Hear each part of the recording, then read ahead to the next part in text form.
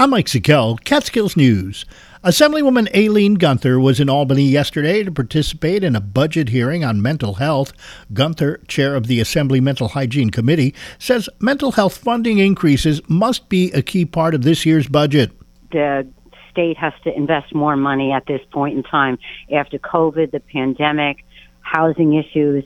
I mean, there are just a lot of issues, and people need to get some help, and it has to be in their community. Gunther, speaking yesterday on Siliberto and Friends on Catskills News Talk, emphasized that support comes from both sides of the aisle. And this is one issue that we all fight for. And no matter what committee you're in or what party you're in, everybody knows that there has to be something done regarding mental health down in New York City, upstate New York, access to care, beds, and we are increasing the number of beds this year. It's in the governor's budget, over 250 beds, which are important. Governor Hochul's executive budget does offer increased spending for mental health, including an increase in beds throughout the state for adults as well as teens and children. In the wake of the sudden shutdown of Sullivan County Head Start, U.S. Senator Charles Schumer has joined the effort to identify a new operator for the child care and education program. The senator, writing to Health and Human Services Secretary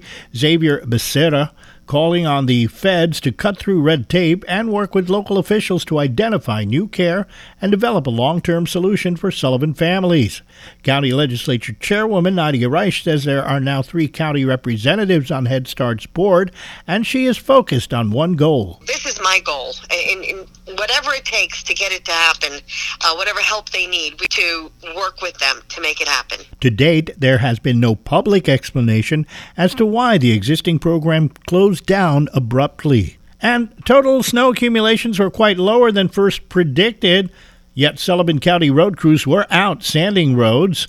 County Communications Director Dan Hoos took a plow truck ride in the town of Coshocton with driver Donald Klinger in truck 229. And here we are in Narrowsburg, which did get more snow than Callicoon, that's for sure. Hoos' video tour included information on the mechanics of a county plow truck and practical advice, such as keeping your distance if you're behind such a vehicle traveling about 25 to 30 miles an hour. What's the best practices for a driver who is behind you? Like, how far back should they be? Like a car length, 2 car lengths? I mean, what are we talking about? If you're a car length behind me, you're getting pelted with salt. It's recommended you keep a safe distance behind the vehicle and avoid passing. You can catch the complete just over 15-minute video on the Sullivan County YouTube channel. That's what's happening. I'm Mike Sikel, Catskills News.